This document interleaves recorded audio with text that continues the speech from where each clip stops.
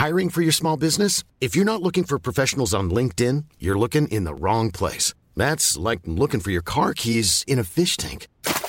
LinkedIn helps you hire professionals you can't find anywhere else, even those who aren't actively searching for a new job but might be open to the perfect role. In a given month, over 70% of LinkedIn users don't even visit other leading job sites. So start looking in the right place. With LinkedIn, you can hire professionals like a professional. Post your free job on linkedin.com/people today. Please be advised that 6 Degrees of Reality TV contains explicit language.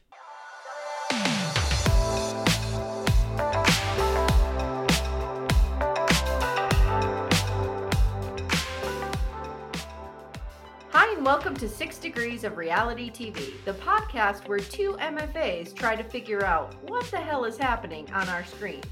My name is Amy, and I hold an MFA in Creative Nonfiction. And my name is Leslie, and I hold an MFA in Creative Writing Fiction. And together, we are trying to uncover what it means to fall in love on reality TV.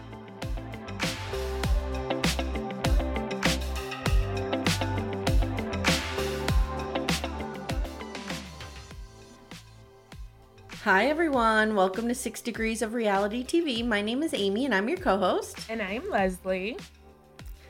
Leslie, Tell us about your night. You went out in New York City. You braved the blizzard to see our buddies, reality gays. Yeah, so as you guys know, I live in New York City, and they were playing the Gramercy, which is like right across the street from like my radio station. So it's like all like in the neighborhood, so I know it really well. And I went there to see them, and holy crap, you dick pics are amazing, because people really showed up for them last night. I mean, there were a few cancellations because obviously some people who were traveling from outside of New York just couldn't get it. Yeah. It just wasn't feasible. Yeah. But the show was great. They talked about, they even did like a Darcy and Stacey number, and they had wigs. I mean, it was like a whole thing. There was a marriage proposal. Oh my God, she's sending me pictures of the marriage proposal. I'm like, what the hell is this, dude? I want the video, not the still. Oh, sorry. I was like it was just like, I should have felt like that's where it was coming, because it was like a big long setup, and I'm like, where is this going kind of thing? Okay. And then I'm like, so Jake and Matt were in on it? Yeah, they were in on it. Okay. So it was like, the way it worked was that they said, we're going to play an audience participation game and blah, blah, blah. And they're like, and whoever finds a number or whatever under your seat, you're the one who's going to help us. And so the letter was under the girl's seat, and she goes up there with her her boyfriend. And they're just holding, like for like a whole 5 minutes, they're doing like a little skit, and they're just on stage, just holding the little hats and just, being there. And then they're like, okay, hi, okay. So where are you guys from? And then kind of took over from there. But it's like, you would have never known because of the fact that it took so long. Like, had they been on stage then it happened, to be like, oh, okay. Yeah. So that's why I think it was extra surprising. But it was really sweet, and he is, where is he from? I think he's from Peru, because the same as, what is our friend that nobody likes from 90 Day Before the 90, Evelyn. From Evelyn. Oh, yes. So yes, it was like the person no one likes from 90 Day, do you have 3 hours? Yeah. No, but it was funny because he was like, Evelyn does not represent a good representation of our people. And it was so funny. God, that's funny. It was so funny. Good. But he had a cute accent and everything. And they got engaged, and it was super sweet. And then I did the meet and greet. And of course, I mentioned that you sent regards. And they were like, oh, because of the snow, a lot of people can't make it. So they said hello. They send you hugs. I was like, guys, I love you, but New York in January, no. The whole point of me bringing up the fact, other than bragging that I saw reality gays, Maddie and Poodle, it was because I decided that I was going to bring it, because I kept talking to them about it, saying like, well, I'm going to just be off fashion. Like, I'm just going to wear these heels and I'm just going to put it all out there. And of course, a fucking snowstorm happens and I can't really dress up. So I did have leather pants and like this bodysuit with like sequins. You looked hot. Sleeves. The hot girl translator there. Thank you. And so I have like this new bra that I was just trying out, and it's like shaped for when you have a V line. So plunging V-line, so the way it's cut, so that it's like scoops up, so that you have that the middle section, and you can show it without the I'm saying, bra line. Like I've ever worn a bra other than like a nylon, just sports bra. Okay, go on. No, but it's like, so you can see, that the girls are up, but they're separated where they need to be. Okay. And you can't see the bra strap, so that's the whole point. So I'm getting ready, and of course, because the snow it had stopped snowing, but it was accumulating. I was contacting Lyft, and Lyft drivers were canceling. I'll get like, oh, your ride will be here in 3 minutes. Oh, in 2 minutes. Oh, no, it canceled 15 minutes. And it was like going Yeah. up and down. So then at one point, the thing buzzed, and I was like, your driver's downstairs. And I'm like, oh my God. And I run to get my boots on. And as I bend over, one of my boobs just pops out of my top. Flies out. I was just like, oh my God, I can't go like this. So I run back into my bedroom. Again, my little phone is telling me, like, your driver's about to leave. Yeah. And I just grab a sports bra from my drawer, and I put it in my purse, and I run out. Okay. So throughout the whole night, so once I get to the Gramercy, I walk myself into the bathroom, and I'm just standing up by the stall, so I'm facing the stall. So if you're just seeing me, like just my feet, you're like, that woman is peeing standing up? Like, what's going on? That's what you would think. And then I'm just like wrestling to take off the bra, and then my hands are freezing cold because I was standing outside in 13-degree weather. And I'm like, So picture this, feet of a lady in front of a toilet going inside the stall. They're like, what is happening? What is happening? So then I put on the sports bra, and this sports bra, the one that I just picked up because it was black and I wanted it to cover with, blend in, has a zipper in the front. Oh boy. And nothing for the life of me could get that fucking zipper up. It kept sliding down. I'm like, no. And then it just wouldn't close. So then I'm just going, So again, in a bathroom stall with strangers making all these noises. Maybe they thought you were passing a kidney stone. Maybe.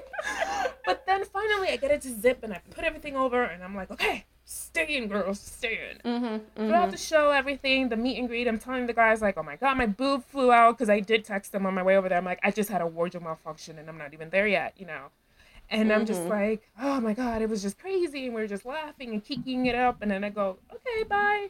So I go, and I put on my coat, and the moment I zip it, like simultaneously, my chest just burst. Not my actual chest, but my bra burst, and my boobs flipped out. So if I would have waited another second, they would have been out in front of the Gramercy Theater.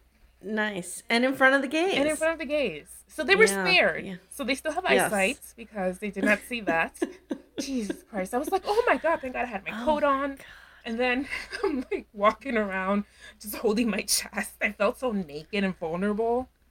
Even though I was covered, I felt like I'm really glad you survived. And I'm looking at the picture you sent me, and you look great. Thank you. That was before my boobs exploded for the second time. I mean, if your boobs are up over your belly button, you're doing well in my book. Yeah, they are. But it was crazy. Leslie, I have to share with you, we got some email. Yay, emails. Yay. So we got something from Michelle, who says she loves the podcast, but she's really annoyed with how much they use the word vulnerable, and then they say vulnerable. We do that? Okay. We don't. They do on the show. Oh, okay. So then Gayla also sent us a quick note, and she said she binged all of season 13 of our podcast and didn't even watch the show.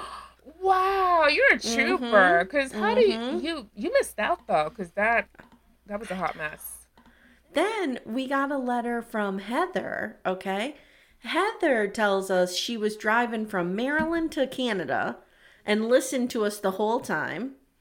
And she loves us, but she did take note with when I was talking about the pastor dragging Alyssa that I didn't say what he said. Oh, okay. And so she didn't know where to find it. So, Heather, this is for you. The pastor basically said, Chris can change his teeth, but you can never change a cold heart. Yeah. Shade to Alyssa. And one interesting thing is she thanked us for the discussion about ethnic hair and said she really enjoyed learning about that. So that was really cool. Oh, nice. And she noted that she stopped at a Krispy Kreme Donuts in Clark Summit. And I wrote back and said, girl, that is 10 minutes from my house. Stop. How weird is that? Beware. No, I was kidding. So guys, thanks so much for the email. We love getting it. As long as it's not like, fuck you, bitches, I'll read it on air. And thank you for the reviews. We got quite a few. I saw those. So, yeah, that really helps us. So whatever, you can do to help us out there, just, keep on keeping on. We appreciate it. All right. Shall we dive into this dumpster? Yeah. Here? Okay, so today we're doing Married at First Sight, Season 14, Episode 4, Bliss, Brunches, and Brawls. Oh my. Okay. Pastor Cal tells us, you know what I thought about, Leslie? I'm always thinking about ways that we can include our listeners in more things. So I was thinking, maybe we should do a Facebook group, whatever. And I was thinking, what would we call them? And I'm thinking, Our Brave Singles. Because how often do people say, Our Brave Singles? Our Brave Singles. So Pastor Cal today tells us that our brave singles are meeting one another's family and friends to know whether or not they are compatible. So we're going to start with Steve and Noy. So we're going a little out of order of the episode just because we have to place that infamous Lindsay airport Olajuwon fight scene in a certain spot. So we're going to start with Steve and Noy, who again must be protected at all costs. They are just so precious little babies. So we see Noy and Steven in their hotel room, and Steve's proposing with the ring pop. And then they do cuddle, and they're so cute. And Steve tells the camera, like, sure, I'd like to have sex, but no pressure. No pressure. We got time. They wake up the next morning. They slept great, blah, blah, blah. I do a lot of blah, blah, blah. Blah, blah, blah. Here's the thing. We don't need all these repeats. Yeah, a lot of it is, like, actual literal footage from the week before.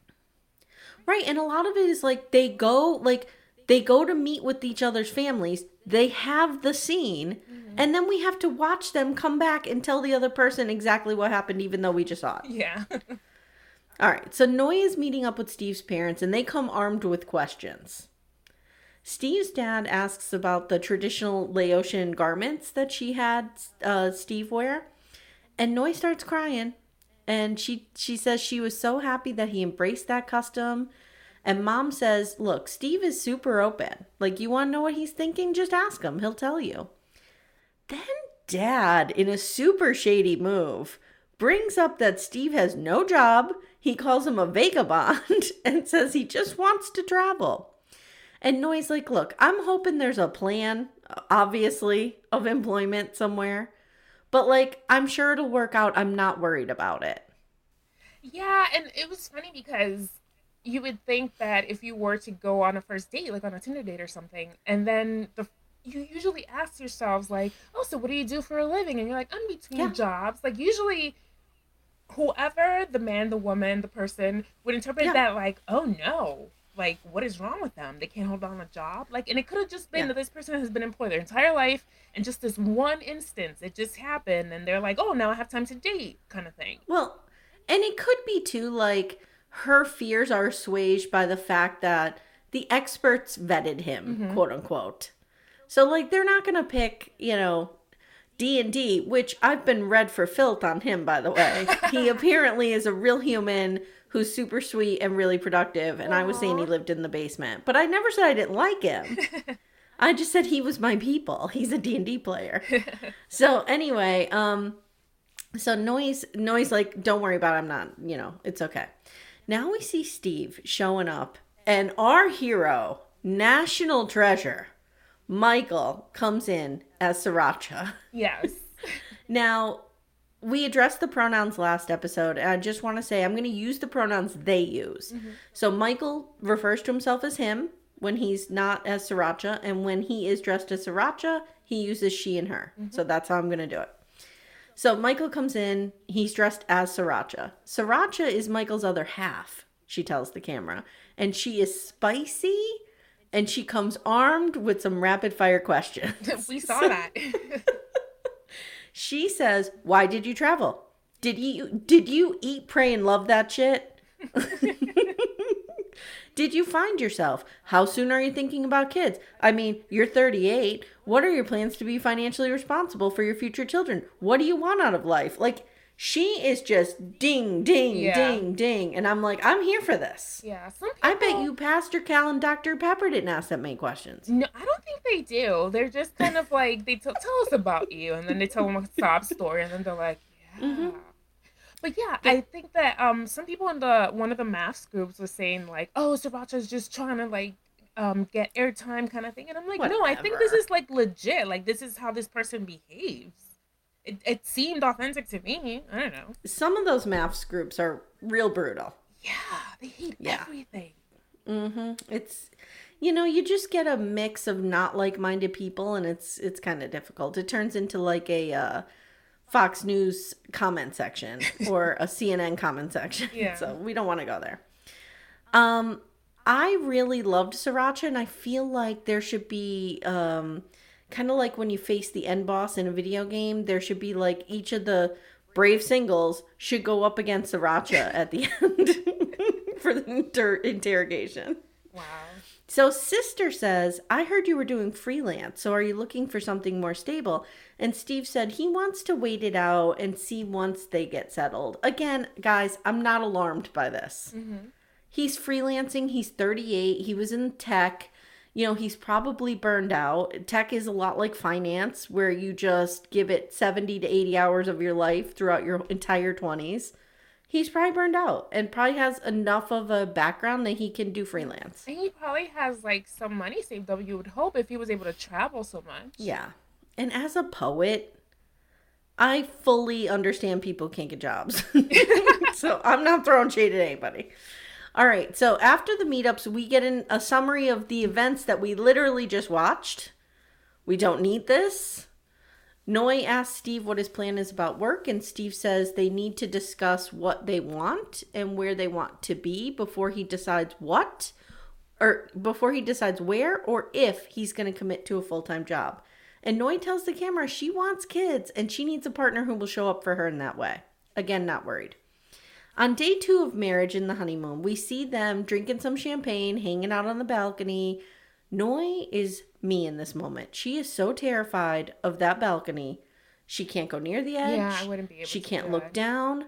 You wouldn't be able to either? No, I'm terrified of heights. Oh, terrified. And I live in Washington Heights. No, especially after the hotel collapse we all witnessed last year. No. Nope. So they're like joking around, and he's saying because he's tall. She's saying because he's tall, he probably sees life like this all the time, like just looking down on people from 10 stories up. So then she snuggles in with him and tells him she's glad she was matched with him, and she tells the camera there's definitely chemistry, and she's digging him. Mm-hmm. So that's them. So now we're gonna go on to Jasmina and Michael. It's funny because I started this with like a thought as I was like taking down notes, and I was like, I thought of a new tagline, Lifetime. Ooh. The network that prides itself in making the programming just as long. Because there is no reason as to why we are watching. The episode kicks off with them leaving the reception and getting to their hotel room. Even though we saw them in bed last week. Yes, and then again, guys, they're taking off their outfits. You will not get that kind of repetitiveness here. We are going to cut right to the chase. Yes. And not deal with a second time of them going to bed. It's ridiculous. Lifetime, grow up. It's not even like, okay, like I totally get if they're showing like highlights of them leaving the chapel or whatever when they're leaving. Sure. And then cut to where they are, where we last left them. No, they go back to still having their wedding attire and then taking them. And I'm like, why are we doing this? Leslie, if I could find the experts, I would yell at them about this. But I'm seriously concerned that they are being held against their will somewhere. Probably. All right, so let's talk about Jasmina and Michael. So we see them get out of their wedding attire again and hear about how their dating life was until, how it was unfulfilling. And that's why they chose to get married at first sight. So this is, you got to plug in the title. Do they get money every time Married at First Sight is mentioned? I don't know what's going on. In case we all slip into a coma and forget what show we're watching. Yeah, this isn't a radio play. We know what we're watching. We know where we are. Yeah. So Michael hopes that they had made the right decision, and the best case scenario, them being that they were able to talk all night and click. So Michael tells Jasmina about the conversation he had with the stepdad about him not being a soft man and not letting her boss him around. We saw that last week. Mm-hmm. And Jasmina laughs and she says, don't listen to that man. He thinks I'm so bossy. And then she explains, I just dated a guy who didn't want to argue with me. But then Michael assures her he won't let that be a problem with him. So I'm like, it's like, you won't find that here. I'm like, are you implying that you're going to be in a screaming match? Like, what do you mean? I'm always going to argue.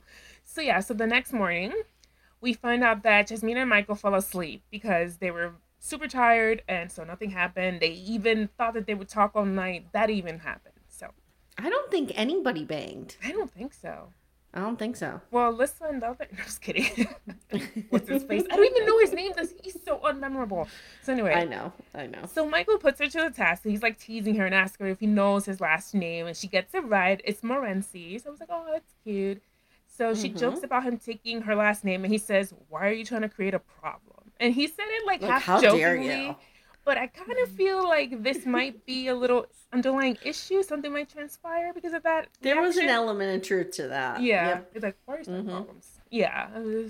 Because I'm getting ahead of myself. So anyway. So later on, Jasmina is on her way to meet Michael's sisters. And she's excited to see what they think of her. And they have some small talk. Yada, yada, yada. Her family thought her dress was extra. But she is extra. But the sisters love the dress. I thought the dress was amazing. She looked beautiful. And then they asked if they bang. And I'm like, whoa. Yeah. I would never ask that of anyone that my sister dates ever. I don't want to know that. Nope. Don't want to know. No. But anyways, they asked. She was like, no. She laughed. She took it well. I would not have taken it well. I would have been like, why are you asking me this? This is awful. You're his sister. Ew. This is weird. Yeah. So she said he's a gentleman. So his sisters say to be nice to him, even when he gets difficult. And I was like, uh-oh. Uh-oh. And that he will walk away if he's angry. And I'm like, okay. That's not a bad quality. Yeah. So I'm like, okay, so you won't engage. You won't, poke the bear. Right. So his sisters tell her, Michael he always assumes the worst. He expects the worst case scenario. And I do that too sometimes. I think it's because of my anxiety that I always think worst case scenario, like, oh my God, I gotta give a speech. Worst case scenario, the freaking monitor won't go off. No one could hear me and I have to like yell over everyone. And that's what I'm thinking of. And then I go in expecting that, and when that doesn't happen, I'm like, a win. So I get it in that sense, but it could also be interpreted as being very doubtful and negative. So sure. Yeah. And she really clings on to that, we say. Yeah, she does cling on to that. So that plants a little seed in there. She sees a red flag immediately. But then Jasmina drops the bomb that all her past relationships have been long distance. So they never lived together in a place, like in the same state. Super weird. That is just weird. And did you catch that they did like that big boom sound effect? Like, womp womp. It was crazy. So she just hopes that she and Michael have longevity and that they can make things work and have kids. And his sisters are thrilled that she's all in. And they say that they love her already. And I was like, oh, that's sweet. Then Michael is with Jasmina's family. And he asked them, how are they feeling about the wedding? And Kimberly, this is Jasmina's stepmom, says she's feeling more comfortable now than she was, 2 weeks ago when he told her, like, oh, I'm getting married at first sight. So then she goes on to say Jasmina has seen an example of a marriage that has been successful and one that has failed. And she was young when she experienced a divorce. So she asked him, what was his example? She wants to see like where he's coming from of a successful marriage. And then he tells us his parents were never even married. They weren't even together. Yeah. So it seemed like he really has no example. Yeah. But he says that because he was raised with his mom, his sisters, and his grandma, and he does have his brother to look up to as a male, role model. He feels that he's benefited from that because his grandma and mom and his sisters taught him how to be a man and a caregiver. And I was like, okay, that sounds good. Okay. Kimberly says it's a bit concerning because he has an image of his mind of what a good marriage looks like or what his wife should be. And he doesn't know the reality of it, I guess. So that's her concern. Yeah. And she doesn't want him to get lost in expectations on what a wife should be like. Yeah. Just for 1 second, I just want to address this because I think it's interesting. So I grew up in a 2-parent household. My parents were married for 24 years before they got divorced. I always thought that it's so weird when I look back on it now because I always thought they got along so great because they didn't fight. Yeah. And as an adult, I'm like, oh, they didn't even love each other. Like they were literally like my mom was 17 and my dad was 19 when they got married because they had my sister. And they just never they raised us as a team and that was their relationship. So it's so super weird because when I was going into a marriage, like I didn't know what a loving marriage looked like Yeah. because I never saw one. So, like, you can have a 2-parent household and, you know, everything seems great on the outside. That doesn't guarantee that you're getting a good look at a marriage. Like, I have no conflict resolution skills because of that. Yeah. Because I never saw my parents fight and then resolve it. I just never saw that. So it's like really interesting that she brought that up, I think, because she's right. He can have some unreal expectations because where is he basing this on? Probably TV or movies or something. Exactly. That's the danger zone. Yeah. The thing that he so longs because he didn't see it growing up. Yeah. Yeah. Sometimes you need to see your parents fight. Sometimes you need to see your parents make up. You need to see, you know, you need to see all that messy stuff. So you don't think like marriage is perfect. Yeah. Oh. Thanks for letting me get out of therapy session there. Yes, and this is Marriage Does Not Always Work with Amy and Leslie. Okay, so take it from us. Yeah, right. So Kimberly, who's Jasmina's stepmom, says that her main concern is Jasmina's safety, basically. So Michael is like, my brother-in-law is terrified. I can see it in her face. And then she says, I don't want to be rude, but what we're seeing is superficial. And he just nods. Yeah. Yeah, the mother really kind of came for him a little bit. I mean, she's not trying to say, like, you're being fake, but she's just saying... she's not wrong. I'm just seeing you, your best self at this moment. I don't know you. That's basically what she's saying.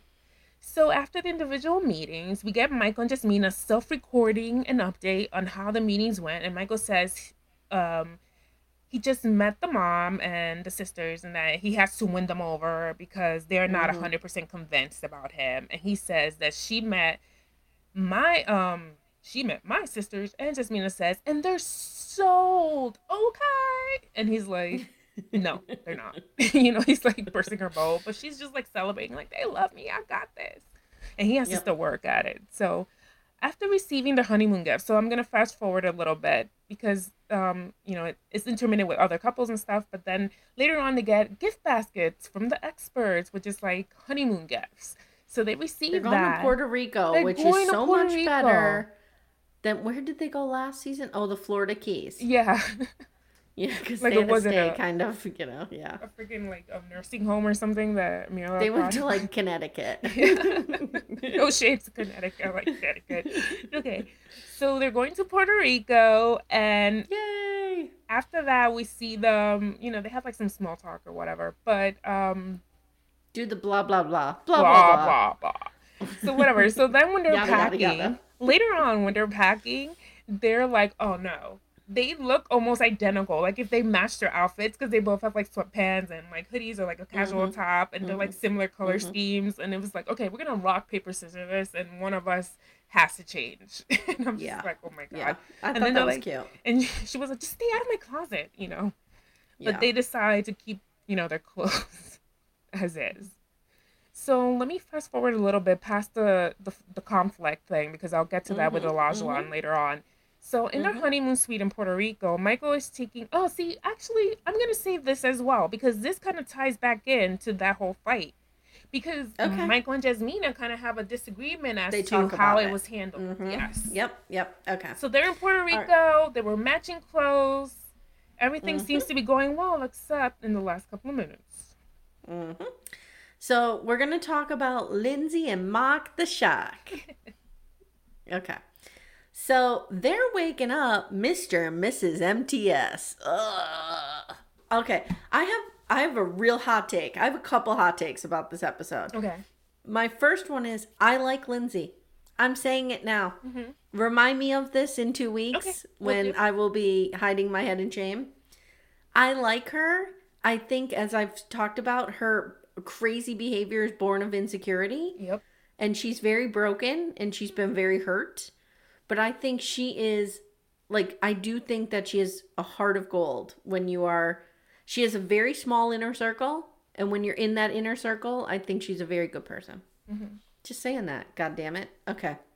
So they feel good. They're not like strangers. They both are comfortable. Then they're having breakfast. She's drinking, is it matcha? Yeah, I think so. And he's grossed out by it. They're talking about why they signed up for it. Mark says he's 37 and he's just, you know, ready for this.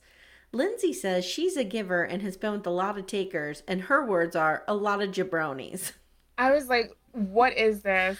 Is this...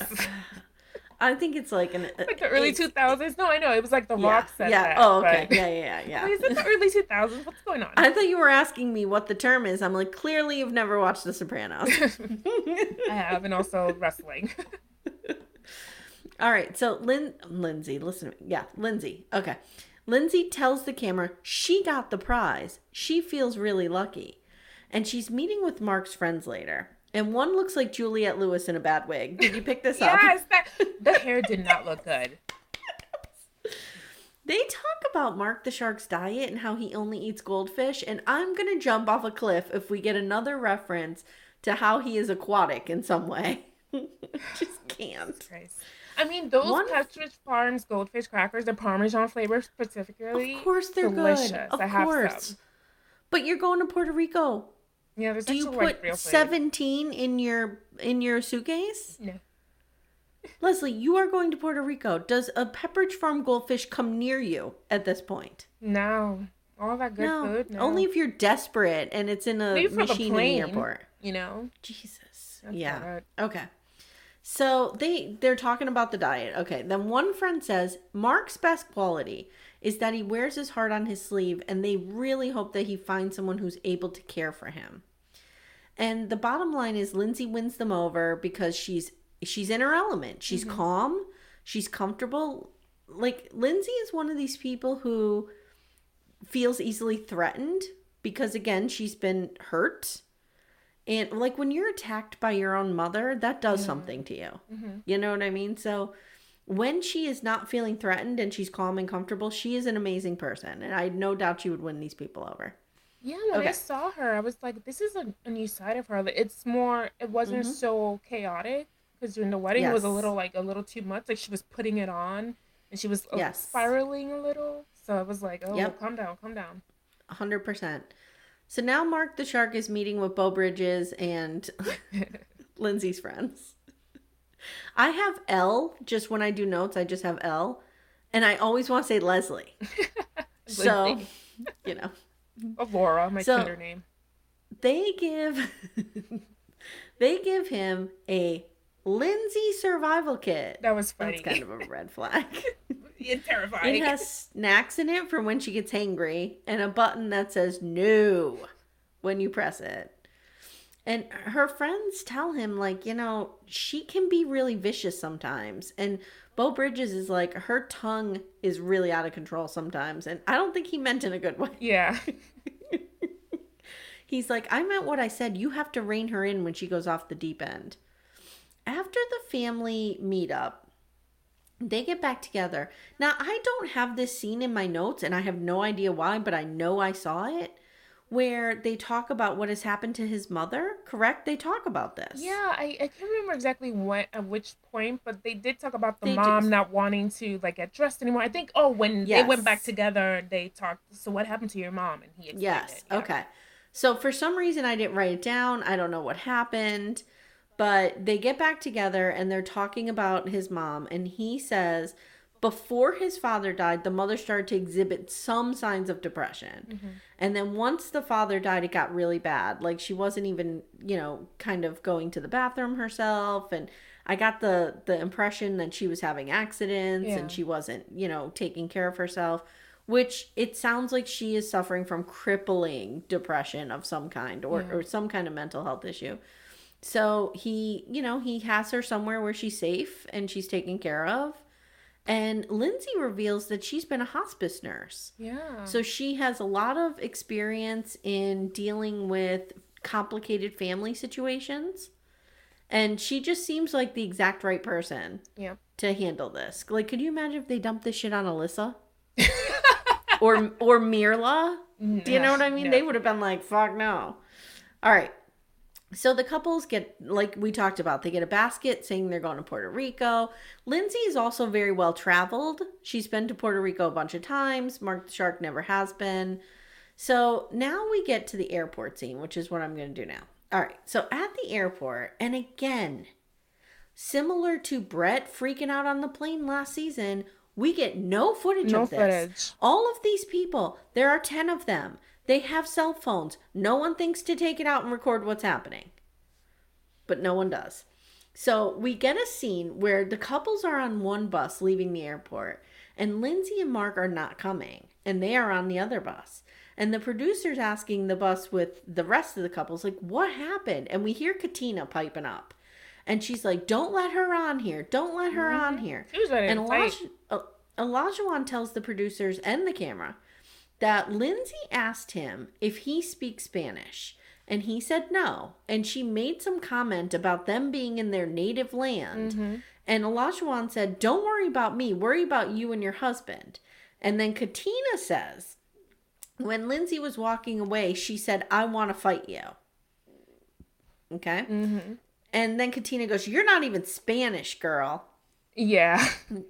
Now, Mark tells us we had a little situation at the airport, but we're going to work through it, and we're not going to let anything spoil our honeymoon. And Katina's yelling, keep her away from me. I'm serious. Keep her far away from me. Okay.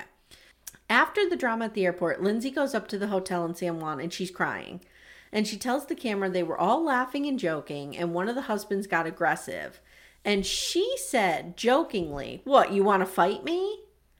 And he started posturing and getting really weird, and it brought her to a place where she didn't feel comfortable. Mm-hmm. Let's talk about this, Leslie. Let's break this down. Do you think, well, what do you think happened? So from what they told us, it was that she was asking, hey, do you speak Spanish? And they're like, well, I kind of, a little bit. I could understand it, but I'm going to speak English because that's the language I'm comfortable in. And she's like, but you're in their land. Like, you should speak their language. She was like white-splaining. That's what I think it came across as. Yes, I agree. And that's why it rubbed them the wrong way. And then she was like, what, you going to fight me? And it's like he called her bluff because kind of like puffed up his chest. And then she was like, oh, I don't feel safe. White lady tears. Sorry. That's what happened. I again feel like this is her being extra and deriving her confidence from the fact that she's so well traveled. Yeah. And started white woman splaining. I agree with you 100%. And then I think she was probably like, what, do you want to fight me? Yeah. Like in her Lindsay way, in her Jodie Foster way. And he was just like, shut the fuck up. Yeah. And it just, I'm scared of the big black guy kind of thing. So I do think that she's at fault. I think he could have handled it a little better in the moment. Yeah. And I don't agree with how Katina handled it, but I'll get there later. But he's happy that she has his back. Oh, yeah. But I do think this is the kind of shit that people could get really annoyed with Lindsay over. Yeah. And this is the kind of shit where Mark has to be like, do not, stop. And this, in that instant, is a Karen behavior. Because it's like, let me tell you about what you should know. Because I've been here before. You don't know the language. You should try. Don't be so selfish, speak their language. Okay, listen. In Puerto Rico, they speak English as well. Because it's part of the United States. It's a commonwealth. I've been there. It's lovely. Right. Like in the Dominican Republic, in tourist areas, the people that they hire are multilingual. They speak English, Spanish, French. They speak German. They speak almost every language because they have tourists from other countries and other parts of the world. Yes. So they want to make sure that they could communicate with them. So for most resorts and most public areas, in San Juan especially, because it's like the capital, they speak English. So maybe the one teller might not speak it, but then the one next to her will. So then they just be like, oh, so-and-so, you step in for me. That's it. It's not a big deal. It was a bad look. Yeah. Lindsay. But again, I think it was born from not a super harmful place. No, I think she was maybe she was showing off a little. I think that's what it was. She was showing off. Exactly. 100%. Okay. So she's now telling the camera, she has the best husband in the world. And the fact that she's crying so much tells me, she knows she's embarrassed because she knows that she acted poorly. He's so supportive and nurturing. She loves him so much. So he told her to go to the room and take care of it. Mark, you better get used to this behavior because this is going to be an ongoing deal. You're going to have to send her away and you handle it and just pay everyone off. Yep. She needs somebody like that in her life, though. Mm-hmm. Like somebody who she respects to tell her, like, slow down. Because when it's coming from her dad, she's not receiving it. No. So Mark approaches the group of couples downstairs and he apologizes for what happened. He tries to smooth it out. Olajuwon hugs him. He apologizes as well. And I did think, and we'll talk about when you get to Olajuwon, but I thought he handled it really well. Mm-hmm. And Mark is kind of like the dad of the group. Yeah. And he said, Lindsay's always at a 10. And he told Lindsay, like, look, Jodie Foster, not everyone is going to respond the same way to your energy. Yeah. So, different people have different buttons, blah, blah, blah. And somebody, I didn't get who, but somebody asks Olajuwon, if she apologizes, are we cool? I think it was Mark. Mm-hmm. And Olajuwon says, I don't even need an apology. Like, I'm fine. And Katina's not. She's like, I'll be respectful, but I can't be in a space with her for a long period of time. Yeah. Because she is too much. Yeah, she's done with her. Mm-hmm. So then Mark reports back to Lindsay and says, Olajuwon wants to work it out with you. And he tells her, like, we don't know these people. You have to be careful. But he says, I'll always have your back. And he says, having me in your life will help you to navigate this stuff. And she's crying. And she tells the camera, Mark is everything he could have asked for and more. And she feels Mark's support and loves his positivity. And she thinks this sounds crazy, but she kind of loves him already. And they're both kind of crazy. So, that's where she's at. I could kind of believe that, especially if she is someone that's come from... If she was really triggered and scared for her life. Yeah, she wasn't scared. I think she was annoyed. She was probably embarrassed more than anything. She was embarrassed. And I think she's seeing with Mark like, oh, maybe I don't have to act that way all the time. Maybe I don't have to go through life with my arms up. You know what I mean? And like defending myself all the time. Because not everybody is here to attack me or judge me. Yeah. And so I think Mark is really going to soften her. I think they're a good match. I like her. And God forgive me, I like him. I'm just going to say that. And on that note, we're going to take a quick break and come back with Olajuwon and Katina. This is Paige, the co-host of Giggly Squad. And I want to tell you about a company that I've been loving, Olive & June. Olive & June gives you everything that you need for a salon-quality manicure in one box. And if you break it down, it really comes out to $2 a manicure, which is absolutely insane. It's also so easy to get salon-worthy nails at home with Olive & June. The difference between how your nails used to look when you did them yourself and now with the Mani system is a complete game changer. The best thing about Olive & June, too, is it's a quick dry. Dries in about 1 minute, lasts for 5 days, and full coverage in up to 1 to 2 coats. Visit oliveandjune.com/perfectmani20 for 20% off your first system. That's oliveandjune.com/perfectmani20 for 20% off your first system. Wow. Nice. Yeah. What you're hearing are the sounds of people everywhere putting on Bombas socks, underwear, and T-shirts made from absurdly soft materials that feel like plush clouds. Yeah, that plush. And the best part? For every item you purchase, Bombas donates another to someone facing homelessness. Bombas. Big comfort for everyone. Go to bombas.com/ACAST and use code ACAST for 20% off your first purchase. That's bombas.com/ACAST. Code ACAST. Okay, guys, we're back. Leslie has O and Katina. Yeah, I'm going to call him O now. That's so much easier. Okay. So it's the beginning of the episode, and Katina can't get over the fact that she now has to consult with another person about her whereabouts. Oh my God. Yes. Yep. And we get last week's clip of Olajuwon talking about his player days being behind and blah, blah, blah. Again. They snuggle in bed, and he tells Katina he's in it for the long haul and that he's worried she may run away on a brother. And she assured him that won't be the case. Cut to the next morning. So our couples are waking up next to their spouses for the first time. This is something that also gets repeated a lot. Our brave singles. Our brave singles are waking up next to each other for the first time. And Olajuwon is relieved that Katina doesn't have bad breath.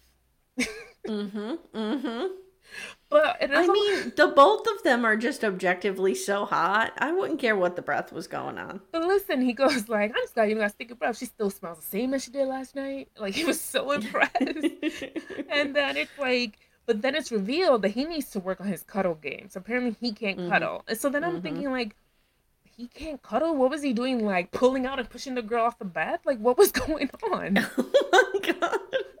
Like, pulling out and just throwing on his jeans and heading out of there. Exactly. He's got the Uber dialed up just as he's ready. Yeah. He's like, you know how to get home from here, right? Bye. So he was saying something about he was playing like with his ring and the ring like wouldn't come off because I guess it fits him a little tight. And he's like, yeah, I couldn't. She asked him, like, did it come off? Like, no, I couldn't even if I wanted to, you know, haha. So Katina asked him what he meant when he said he didn't use to treat women right. And this is interesting. And he says, I guess you can say a cheater, but you can't really say that either, because I never really put a title on anything. So he was a player. Exactly. So Katina goes, wow, that was like the whitest thing I think I've ever said. He was a player. He was a player. Like a multi-level gaming player. So Katina goes, oh, okay, you just had multiple girls, which is exactly what he meant. But he laughs and says, he was young and having fun. So he asked her about any secrets so he quickly changes the subject. He's like, what about you? What are the skeletons in your closet? You know, any secrets I should know about? And she's like, well, her friends would describe her as a party girl. She's the fun one in the group. She would be out till 5 a.m. and she reveals that she had fuck buddies in the past. And he's like, yeah, because he's very familiar with that. Isaac and him are down with the fuck buddies. So he knows a thing or two about that. So he says he can't judge her because he has a pass. Everybody has a pass. We'll see how long that lasts, though. I know. I feel the same way. Yeah. Unless it's a Gil and Mirla situation that we talked about. Like, Gil was so used to women just folding for him when he met someone who was not that impressed with him. That really turned him on. And I feel like we might have a similar dynamic here. Yeah, we'll see. Because Katina's like, she's know. She's a hot girl. She's confident. Yep. She's like, I don't really need you. Yep. Like Beyonce, I could find another one of you in a minute. So Elijah meets up with Katina's friends, and he instantly tells them he needs to work on his cuddle game. Okay, we got it. Okay, we get it. So, and then her girlfriend, who last week, I forgot her name, but she was the one talking about him muff diving, basically, last week. Yes. Forgetting that the camera was there. So she's like, so, did you bang? Cuddle, wink, wink, notch, notch, then go into a hole, you know, basically, like, being not subtle at all. And he's like, no, they're trying to get on the same page mentally, blah, blah, blah. So cut to Katina. I'll never forget. I just want to say something because you just made the gesture with the finger in the hole. Yeah. I'll never forget Paul asking Karini's father if he could marry her. Was it Corey? It was Corey and Evelyn. It was Corey and Evelyn, right? Finger in the hole. Corey's going, I want to put a ring on it. And it was like the set. What are you doing? Oh, my God. I can't remember if it was Paul or Corey. I can't remember. And only now I realize how adjacent they are to one another. Okay, go on. So we cut to Katina with Elijah's mom and second mom. I don't know what that means. Maybe she was like a friend of the family or something. I feel like either she was a stepmom or took him in, or she was a second mom to him. And so she's like, she's telling him that he revealed that he was a player, and the second mom goes like, oh, well, at least he told you. Communication is great. Kind of like, oh, at least he told you that he's nasty. Well, good for him. She's probably proud of her son. Yeah. But Katina's not so sure he's ready. So she asked the mom, and he's if he's ready, and she says, I think he's going into this and being very open and wanting a wife and family. Yeah. And then she presents her with gifts. So then she explains that she's turning over her role as a cheerleader to her and gives her like a t-shirt. And then later we find out also like a baseball cap. It was a jersey. It was a jersey. A jersey. I'm not a sports person that much. A jersey. Yeah, I gotta watch the game today. What game is today? The Bengals and the Chiefs. It's just because the members of the Howard Stern show are betting against each other, and the bets are interesting. So that's the only reason why I'm watching. Doesn't JD have to show his dick or something? Yep. Yeah. So you are aware. And Richard has to burn his jersey and hat. Yes. Yeah, that'll be interesting. So back with our boy O, who is being read for filth by someone in Katina's camp, the guy who's there. He's like, so you really believe in this process? Do you really believe someone else can make a better choice of finding a match for you? And the last one is just not a, right. I thought they were going to fight. Yeah, it was very, not a little aggressive. And then the guy goes, or do you have ulterior motives? Suspense music take played. a shot, guy. Take a shot, guys, every time someone accuses the other person having ulterior motives. But then Olajuwon assures them that he's there for the right reason and that she's been around enough shit that she'll be able to spot it in him. And, you know, he starts talking about how he's hot and how he doesn't have troubles with the ladies. So, you know, for him, so he's implying, like, for me to decide to do this, it's really me trying to settle down because I could get a girl in 2 seconds. You should know. And it's like, oh, Lord, shut up. And I'm like, dude, calm down. I know. Like, cockiness isn't cute. Like, confidence is good, but that cockiness is not cute. I still feel the reason that he and Lindsay butt heads is because they're kind of similar. Yeah. Showboating, both of them. Yep. Get out of your own way, guy. Yep. So then Katina's friend calls him out and says, you're trying something new is a minor change. Getting married is a final decision. When you say till death do us part. And I was like, oh, snap. Music intensifies.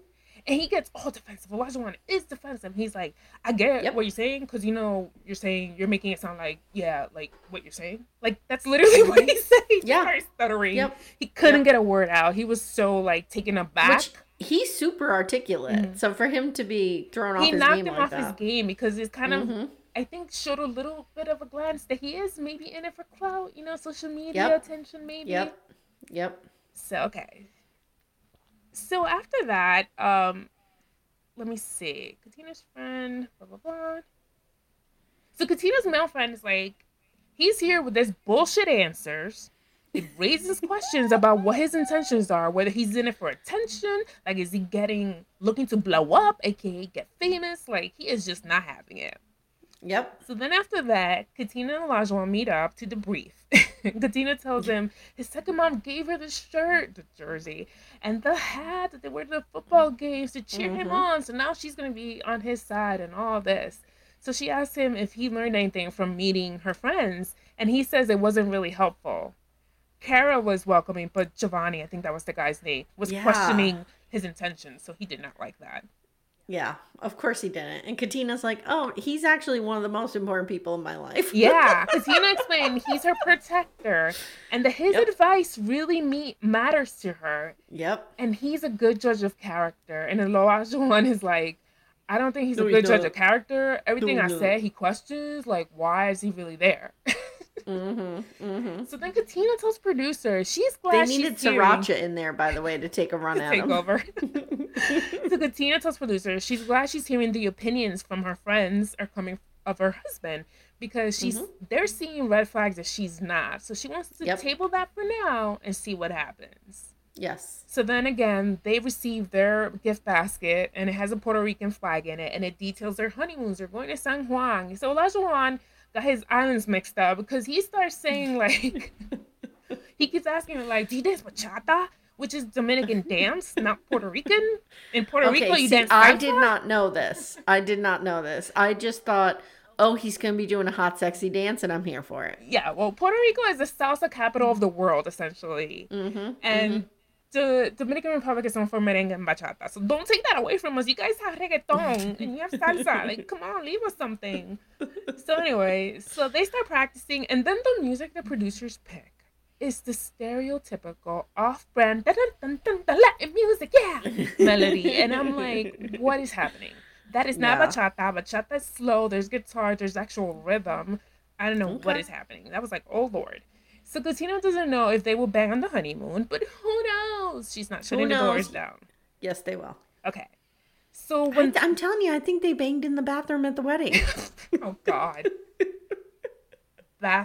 Oh no, you were talking, okay, because I was listening to you on Hey Bunky, and you were talking to Mary Payne about banging in a closet, not you specifically, but yes. So I was like, yes. This there were theme? 2 people there, Mary Payne and myself. One of us did bang in a closet, one of us did not.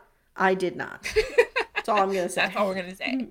So we cut to them in Puerto Rico. They arrived in San Juan, and already there was drama because it was like a little unclear in the beginning because it was just like them and separate buses, and you're kind of just hearing like, yeah, I don't want to talk to her. I don't want to get her out of here, and you're like, what the fuck happened?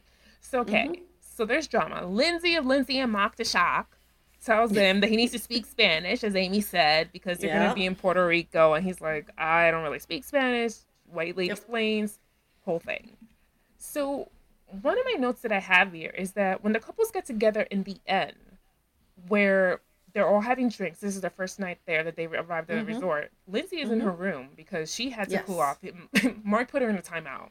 Yep. So she was by herself, and he goes, and he's kind of like trying to bring in the peace. Smooth it out. They toast to, forgiveness and getting to know each other. It was like really sweet that he really smoothed it out. And I really enjoyed that he took his wife's back, but also was responsible in the way he handled it with everyone else. Yeah.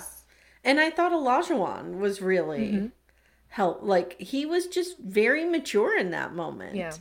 He was like, I don't know if you have what he says, but he says something like, everybody's different with all these personalities. We're just getting to know each other. Like, it's fine. It's fine. Yeah, and Katina just straight up cannot deal with Lindsay's personality and will be cordial, but don't expect her to play nice. And I'm just... See, I have a problem with that. I can't with that. Because, like, and I'll talk about it when I talk about Alyssa. So go ahead. So back in their room, O is happy that Katina had his back and hates evil Lindsay as much as he does. He compared her to a mini chihuahua. That's why I'm logged into this chihuahua. And then he says the term that I hate the most, females.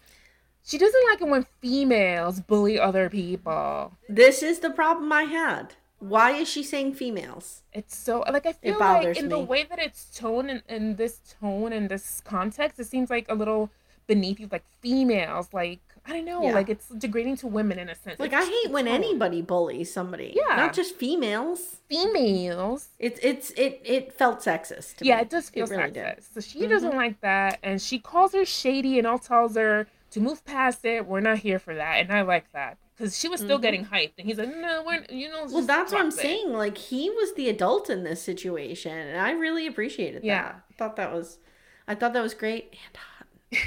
And then he really calls her, but then they're like talking later on, and he calls her a wall, that she's not all the way open with him. And she tells producers they just meant that she's not a wall, and she has to trust him in order to be vulnerable with him, which makes sense. Dude, you've known each other for 2 days. I think he's referencing not banging. Probably. So, because even though I would like to think they banged in the bathroom, they probably didn't. Maybe they didn't. And he's like, you have a wall up. In other words, you have a wall around your vagina and I need to get in there. Yeah. They go to bed and he asks her why she's so guarded. And she says she doesn't want to be disappointed because she doesn't know him. And people are people. And he says, yeah, people are people, but I'm your husband. People. I'm like, dude, you're still a people. You're still a person. Yeah, you're a man. You're still a person. You probably suck. As we see from the previews, he's really hung up on those labels. Yeah. I'm your husband. This is like property thing, which I do not like. Yeah. So I'm just like, chill out. She's not your property. She's a person. And she says she's still cautious and can help herself because she has been burned so many times. And he's told her he's been a player. So why would she be so super vulnerable with him? Because he's a self-professed player. So let me circle back to Jasmina and Michael, because in their room, they're debriefing about the situation as well. So they're talking about the Lindsay and Olajuwon conflict, and he's worried there will be friction on the trip. While Jasmina thinks things will be fine. And then Michael is kind of defensive. He's like, he says, we're still getting to know each other. You don't know what won't be okay and what will be okay and what's cool with him. It was like weird that he was just anticipating the worst. He said something like, there's bound to be conflict. Yeah. She's like, but you don't know that. We just like smooth everything out. Like, she's trying to focus on the positive, and he's just like, no. So in that moment, I felt that Michael was really bothered by Lindsay's situation with that situation bothered him, and Jasmina kind of took it like, well, we resolved it because everyone cheers and we all agree we were gonna get along. I don't see the problem. So then they literally say, oh, so we'll agree to disagree. And then he asks her, so you think in this marriage there won't be conflict? And she says if she goes to bed thinking every morning she wakes up there will be conflict, that's just inviting negativity. And again, she's been paired with Mr. Worst Case Scenario. So this is what you're going to get. But I think without that prior knowledge, him saying, because I also feel like that's a way people de-escalate a situation. Mm-hmm. Like I do that with my kids all the time. If they're embroiled in some kind of drama at school, I'll always say, well, when you have a lot of personalities, these things happen. Mm-hmm. You know what I mean? So I think that was his way of kind of de-escalating it, but she read it completely wrong with the prior knowledge of he's always looking for the negative. Mm-hmm. So like then he kind of got weird about it because he's like, well, of course there's going to be conflict. Yeah. Like that's life.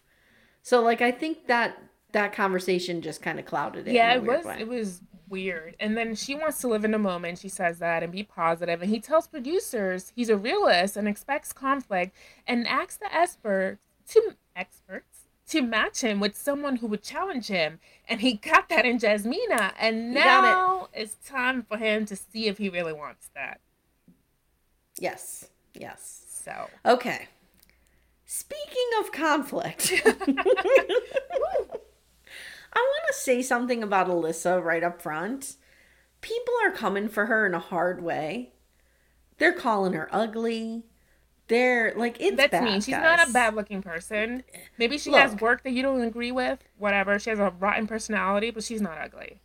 Her behavior is despicable. Her behavior is ugly. That's what makes her ugly. And we can judge her on her behavior, but I will not judge her like that on here. No. And Leslie and I have talked about this. We don't come for people's looks like that. Like, she's way prettier than me. I'm not going to be like, oh my God, she's ugly. She's fine. She's prettier than probably all of us who are not on TV. There you go. So we pick up where we left off with them. Alyssa is going her own way and Chris is blindsided. And he's telling the camera he has no idea what's going on here. And I finally was able to pinpoint what drives me nuts about him. Remember, I was saying he kind of drives me nuts. He's bossy. He's like Mr. Know-It-All. I could just tell. Yeah, I could tell the way he's talking to her. I think a friend said that. Like, he means well, but it's going to come off wrong and you're going to hate it. Yep. I just see that in him. I can't explain it. So he keeps asking her if he did anything and she's not answering. And let me be clear. He does not deserve what is happening to him because he's a know-it-all. I mean, come on. So now we see him ask her if she wants to talk off camera. And she's like, no. She says, I feel uncomfortable about some things that were said tonight. And he's like, well, like what things? Who said things? Tell me. And she's like, I don't want to talk about it. Chris is totally baffled. He's telling the camera, like, I spent all night trying to make her feel comfortable. Mm-hmm. I don't know what's going on here. Did my friend say something? I have no idea what is happening. And he says he wishes he was with someone who wanted to get to know him and spend the wedding night with him, because we see her pack up and go to another room. Yeah. And I just wrote, Leslie, whoever is holding Dr. Pepper, Dr. Viviana, and Pastor Cal hostage, please return them. Yeah. We will pay the ransom. We'll do whatever we need to do. Get in there. Get them on the fucking Skype. Mm-hmm. Get them in this situation. Like, Chris is literally being gaslit in front of us. Yeah. And they are nowhere to be found. Okay. So the next day, Chris tells the camera they spoke without cameras at 2:30 in the morning. And Alyssa told him they just don't vibe. And he says, I don't know, like, I could be done. We could be done. Mm-hmm. A mere 18 hours after the wedding. And then he says, she's coming over today. We're going to talk over coffee, so we'll see what happens. She shows up, and she always has, like, this smirk on her face. That she is aware that she's on camera. Yeah. And he tells her, like, I'm worried that you're checked out completely. And she says, are you ready for this? Okay. She says, they're two different people. There are a lot of things they don't have in common. She thinks their hobbies are extremely different. She thinks the ways they live their everyday lives are extremely different. Leslie, based on what? Well, his teeth are crooked and hers are not. So they're Chris is like, different. We spent 40 minutes together. Yeah. How do you know the way we live our everyday lives is going to be vastly different. So then we get flashbacks of his friends telling her he's condescending. And again, I see that in him. But, and this is my main thing with her. And I feel this way about Katina too. Like, in order to sign up for this, you had to expect that you would get what you wouldn't like. Yep. Or that you wouldn't like the other couples. Mm-hmm. And you have to be mature enough to get through it.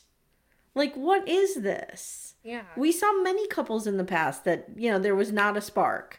And they were mature and they tried to deal with it and get through it. Like, she is very immature. And that's what drives me crazy about her. She's a little princess. But anyway. So, she says she still wants to have a positive experience on the show. And she thinks they should go forward. And she says she likes to take things slow. And he's like, okay, look, we could do whatever pace you want. And he's like, are you done? And she says, I think we should still go ahead, like I said, as far as we can, and see what happens. Now we get her crying and telling the camera, these 8 weeks are to see if this will work, but I honestly don't know what hope I have. Honestly. Like, that's it. Chris meets with Alyssa's mom. She looks like somebody, I just can't put my finger on it yet. Richard Simmons with the curly wig on, maybe? I don't know. Like, she's got a real look to her. Real specific look to her. And he tells her that Alyssa just wants to be friends. And it's the mom and the sister. Alyssa just wants to be friends. And she says she doesn't feel anything. And mom looks genuinely upset. Mm-hmm. And she's like, I think you're great. And maybe it'll just take time. And the sister says, Alyssa's always been very particular with guys. And I think she's being a little rash. So just kind of go slow with her. Like, even on the honeymoon, if you take it slow, approach it as friends. And mom says, I hope it's a chance for you to connect and for her to see how wonderful you are. Yeah. And then mom tells the camera, Alyssa needs a man like Chris. He seems like such a wonderful person. They're a little different, but he could center her. And that's exactly what she needs. And she doesn't want that. In other words, mom is saying, my kid's a spoiled brat and needs somebody to keep her in line. Mm-hmm. Chris says, even if she is 1% into this, he's all in. But if she's not into it, he can't force it. Like, it's not going to happen. Now we have the most awkward meeting that I've seen all episode. Alyssa's meeting with Chris's mom, friend, and sister. And they ask her why she's doing this. And she's like, what's the worst that can happen, right? That it's not right. And then I just go out in my life, so why not try? Mom says from what she sees, they did a great job with the match. And then Alyssa, a.k.a. April Ludgate, is super awkward and just drinking her water and smirking. And she tells the camera, I don't feel comfortable talking with this. She doesn't feel comfortable anywhere ever. She hates everything. She hates everything. She wants to speak to the manager of the world. Yes, she does. Yes, she does. Now, here's the question that she comes at them with, okay? What do you guys do with Chris on your free time? How do you handle this animal? Like, she's talking about them like they just got a new puppy. Yeah. And she wants to know what they do. How many times a day do you walk Chris? It's so weird. The mother's like, we don't get a lot of free time with him because he works and he's an adult. Yeah. And then the friend pipes up and says, Chris is immersed in his phone as a real estate agent. You know, they're always looking for properties, blah, blah, blah. They're driven, they're motivated. So, you know, don't take offense to that if you feel like you come second sometimes. Like, that's just the nature of the beast. It's a good quality. He's ambitious. Alyssa immediately tells the camera, Rick told me I would come second. Like, Chris doesn't have a work-life balance. Yeah, she was like, what's going to happen? She was like appalled. Like, the way she said, she was like, She's reacting to all of this like a 12-year-old. All right, so Chris and Alyssa get their honeymoon basket, like we said, and he's ready to go. And she's like, I'm ready to go see the other couples, a.k.a. not spend time with you. Yeah. So I'm going to do their dialogue here. He says, I'm open to just removing a lot of stuff around us and hanging out, maybe exploring. I'm not a big explorer. Okay, we can go shopping downtown. You know, that'll be fun. I don't like downtown. I like the beach. Okay, beach it is then. And then Alyssa, this motherfucker, tells the camera, he's yesing me to death. Oh, you want the beach? Okay, me too. What the fuck? Can't he do his own things? If you want a literal description of gaslighting, that's it right there. Yeah. Like, this is what I want from me. You give it to me, and then I yell at you for giving it to me. Yeah. Chris tells the camera, we're going to Puerto Rico. And by that, I mean, Alyssa and I will be in Puerto Rico at the same time. Yeah. Then there's this little scene where they're at the airport and she walks right past him. Mm-hmm. Then they're in San Juan and she's literally ignoring him, walking right past him. Chris tells the camera, the other couples can clearly see this. They're tiptoeing around them. Later, they're in their room. They're on the balcony. This is the scene we all saw in the previews. Chris asks her, do you want to stay in this? And she's like, I want to stay in this, but not in the same room with someone I don't know. Leslie, what's the name of the show she signed up for? Someone you've known your whole life. No, Married at First Sight. Exactly. She didn't sign up for 8-year engagement. Yeah. Come on. So Chris tells the camera, like, this is ridiculous. They spent 40 minutes together and she's tapped out. And he says to her, you've never put in the effort. You expected the perfect person. And when you didn't get that, you said, I'm done. Then Alyssa says, which you should never use this term, I feel gypped. You feel gypped. Yeah. Gypsies are people too, Alyssa. Yeah. Knock it off. There's been nothing but differences since we met. Differences in our core values. Differences in our core beliefs. Personalities. Hobbies. Literally every single thing. Like he says. Like, you're still using that outdated, offensive term. That's the difference between us. Like, he says, do you think you gave this a chance? And she says, yes. Do you think I'm lying? And he says, yes, I do. Good. I was happy about that. Mm-hmm. She storms off because she's screaming to the cameras, he called me a liar. Then she's crying again. And she's like, I'm a nice person. Just be nice to me. Oh, my God. He has been nothing but nice and trying to be accommodating. And then when he does that, she's like, oh, my God, now you just want to do everything that I say. Mm-hmm. Now, she was on the show with Rudy Huxtable after. Oh, God. And Rudy Huxtable really held her feet to the fire. Good. She was like, why did you sign up for this show if you don't want anything to be on camera? And Alyssa's like, I just felt uncomfortable. And these were private conversations that we have, blah, blah, blah. Then she storms off. You have to watch it. She storms off. And Olajuwon is there. And Mark the Shark. And Olajuwon's just like, whoa. And Rudy Huxtable's like, what do you guys think of this? And Olajuwon's like, it's bullshit. Yes. He's like, she literally turned the corner, saw the dude, wasn't attracted, and then she just peaced out. Like, that's it. Olajuwon was my hero. That's the truth. That's what happened. That's exactly what happened. Because their face, she went from like a fake smile, like anticipatory smile, to just a frown. Yep. So then she says, I found out you're saying something to my family and my best friend, and that's not respectful. I would never do that to you. He did nothing wrong, you guys. He did nothing wrong. He's like, I wasn't going to lie to your mother and your family. And she said, that was supposed to be confidential. Dude, we are not compatible. This is not going to work. And let's just accept that and be respectful. I give you respect, and that's all I want back. How does she respect him, Leslie? Can you name the ways? Chris says, okay, at this point, I'm fine going to another room. And he gets up and she literally puts her hat over her face and you can see her smirking. Mm-hmm. Chris tells the camera, I don't believe I disrespect Alyssa. I think she may be gaslighting me. Mm-hmm. True. Could you imagine this? Someone in real time realizing they're being gaslit? This is amazing. Yep. So he says, at this point, I'm fighting with myself to even see if I want to try that, to save this. And that's it. That's where they end. This was insane. It was insane. And she's, I mean, I've never seen, since Chris in Atlanta? No. Are we in Boston? Yeah. Where were we last season? Houston. Chris in Atlanta was this bad. Oh, wow. I have not seen anyone this bad since him. She is going to be public enemy #1 for a while. Girl, change your Instagram. Guys, again, this is a show. Do not go after these people. Yeah. Like, let's keep it in perspective.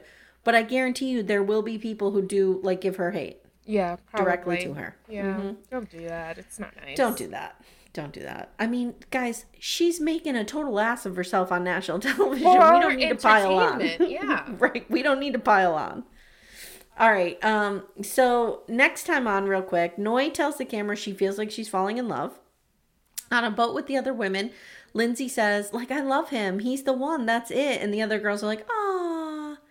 O says, if you offer me another woman, why would I not? And Katina's like, don't bring that shit around here. Not gonna happen. At the famous drama dinner that they always do that's like real poorly lit the first night of the honeymoon, Steve tells Noi he didn't know the true consequences of his action, and Noi's like, you're already putting doubt, but then it's cut off. So I think it's a totally innocuous conversation about something else. Yeah. Jasmina tells Mike, you want me to apologize to you the way you want me to apologize, and I ain't gonna do that. Yeah. Mark the Shark tells Lindsay, you're very up here and emotions up high when you're saying something like no matter what. And Lindsay says, so are you in or are you out? There's no in between for me, dude. And then she tells the camera, why would we have consummated our marriage? Like, come on, dude, you're so stupid. I don't know what she's talking about. Yeah, I don't know what. Katina on the boat says to Lindsay, when you get liquored, do not cast that on other people. You're too old for that. And Lindsay says, that's really rude. And Katina says, that's because you're rude. And Alyssa is crying. She's going, it's raining. I don't want to fucking swim with him. I'm not happy. All right. So let's do our winners and losers. Yeah. I know who my winner is. Okay, go. And maybe you'll be surprised, but I chose Mark the Shark. I really loved the way he handled this situation. He was able to support his wife and still diffuse the situation, make nice with the other couples. He found a nice little balance. She didn't feel abandoned. He didn't come off to the other guys as not supporting his wife, because also they would have criticized that too. If they're like, oh, you're not even going to support your wife, you know. So, no-win situation, and he handled it very well. Mark's an only child from a tumultuous family of origin. I suspect that he's a natural peacemaker. Yeah. He's probably, that was his role in his family, and he probably just keeps the peace. And he's good at it. He's good at it. My winner is Sriracha. Of course. We need her more. We need more Sriracha. Pastor Cal, if you're listening, get her signed up on some kind of contract. Yeah, we need her. Why doesn't she do the after show? Oh my God, how great would that be? That'd be so much better. Oh. Actual personality, actual questions, actual stake, because the sister's in there. Yep. Okay, who's your loser? Alyssa. Who's going home with the DJ? Alyssa. She wants to get rid of her husband and just leave with a cameraman or anyone who will take her. See, I have Chris because I feel bad for him. Because he's getting ripped off. He's getting ripped off. But I think that she's just going to leave. I think we'll never see them again after the honeymoon. Yeah, after the honeymoon, I don't think so. And I can only remember that ever happening with one couple. And like I said, I think it was Heather and Derek in Miami. I want to say in Miami. I don't know why. So, if that happens, does Chris get another shot? Maybe in another season, not like now. They should do that. Like, have the people come back. But then would they want to get married again? Because then they'd have to get a second divorce. No. All right, guys. Leslie, why don't you tell us where we can find you? I'm going to mute and cough my face off, and you can tell us where you are at. Okay, so you can follow me and my podcast. It's a music interview podcast with different artists each week at Sinister Girls, SINISTERGIRLZ. You can follow me there on Instagram, Facebook, but I'm mostly active on Instagram, but you can also follow me on Twitter as well, Sinister Girls on all handles and all places. I have to tell you something. I listened the other day to your Tiffany episode, and then I went and listened to that album. Pieces of Me, and I listened to the remastered version with the 3 songs that are stripped down. Yeah. Really beautiful. We always knew she had a good voice because of who she is, but she sounds now, like my husband pointed out, he's like, she kind of sounds like a young Stevie Nicks. I'm like, yeah, she kind of does. It's cool, like a rockish vibe. I love it. Yeah. Yep. So it was a great episode. If any of you grew up knowing Tiffany in her shopping mall concerts, you need to listen to this interview. It's really good. And I am at Gen X This Is Why. It's a podcast I host with my sister where we watch 80s movies, Little House on the Prairie, and we also talk about all 80s things. So go ahead and find me over there. And hey, keep following us. Subscribe, share the love. We really, really appreciate it. You guys have been awesome, and you're helping to grow our little project here. Yeah. And 5-star review if you can. An email, info@6degreesofrealitytv.com. You can visit our website, 6degreesofrealitytv.com. And you can follow us on Instagram, where we are most active. Yes. Definitely.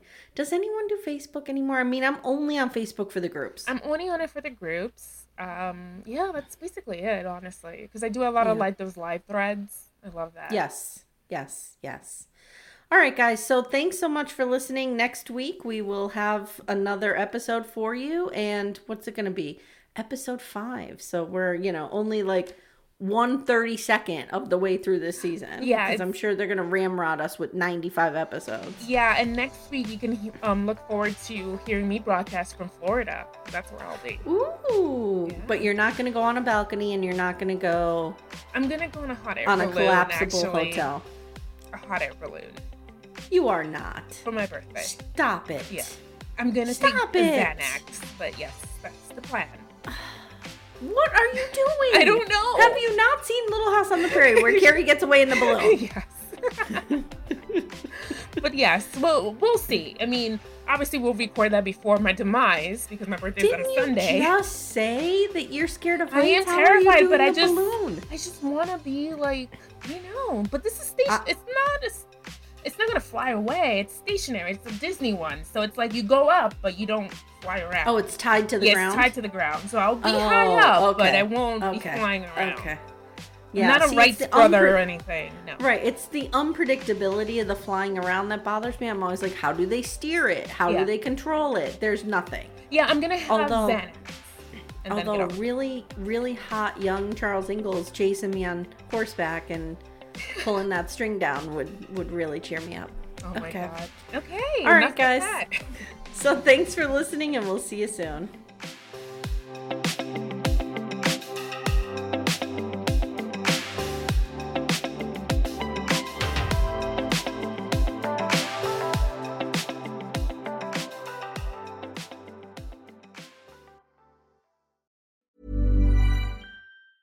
Planning for your next trip?